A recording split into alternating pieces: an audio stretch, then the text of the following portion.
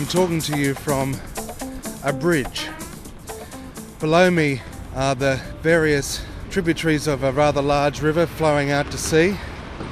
We're in the middle of one of the largest catchments in Australia as well, with a whole host of loads and burdens on it. The entire bridge is vibrating as the heavy trucks carrying sugarcane go past.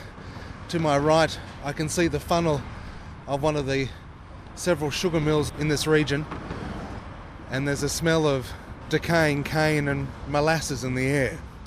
Yes, we're in northern Australia, and with me is a man who knows this catchment pretty well. After all, he's spent almost 25 years here now.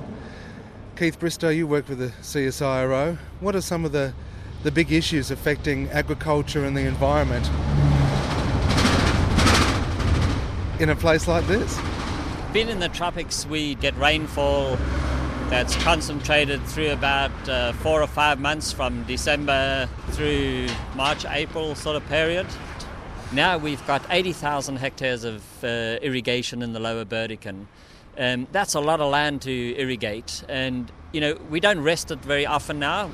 Well, just before we leave this bridge, is it fair to say that when it comes to managing this catchment, like this bridge which vibrates and feels a little shaky at times, if we don't keep constant maintenance and vigilance, then we can potentially suffer collapse? We can. I mean, if you look at irrigated agriculture through history, there are whole civilizations that have been wiped out because they didn't look after their water balance and their salt balance, and they basically salted themselves out of existence in irrigated areas. Are we in danger of that here? We are. Right now we don't even have any water in some of those places. We can't allocate water to irrigators. We're lucky to even meet the human needs in the cities. Well, I think even the bridge is listening. There's a lull in the traffic. Let's get off it before it starts again. We travelled upriver on the straight roads that run through the cane. Keith introduces me to Moro Garbuo, a farmer with 110 hectares his mother and father bought back in the 60s. What's the water quality, the groundwater quality like on your property? Unsuitable for sugarcane. And yet you're growing? Well, that's all I've got. I've got half from the channel and half of my allocation comes from the underground. I've got no choice. So if I was to drink a cup of that water, would I taste the salt? No, it tastes okay. It's not too bad. It's just what the long-term effect it has on the soils. So if you didn't mix that with river water, what would happen if you tried to put that on your crop? When Dad was around, we could only rotate a certain portion of our land, and most of it just stayed idle for 7 years. How did your family survive in that time? He grew a few small crops and that was about it. He struggled through. So you've had that water quality issue on that property for quite some time? Since he started, virtually. Since the 60s? Yeah.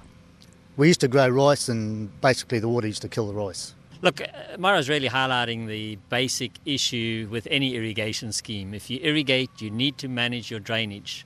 It's to the point where we're actually encouraging thought about salt management before water management. Have you investigated any other crops that would work well in the system that might be a bit more salt tolerant? Yeah, mahogany trees. What happened? I've planted 4 trees. How are they going? They're doing really, really well. And we actually need more of that back in here. We need some perennial plants with deep roots. So getting some trees back in the system might actually help a whole lot.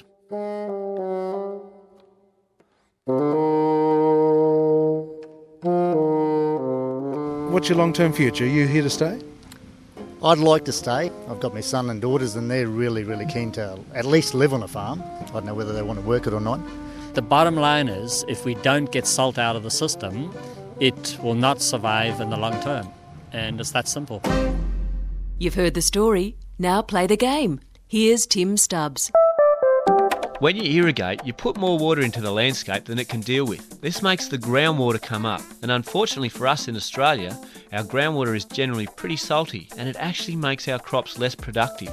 In the game, you really need to watch your groundwater levels, and when you see them come up, you'll probably have to take that crop out. So remember, the environmental choice might give you long-term sustainability when it comes to groundwater. Your land, your water, your choice. catchmentdetox.net.au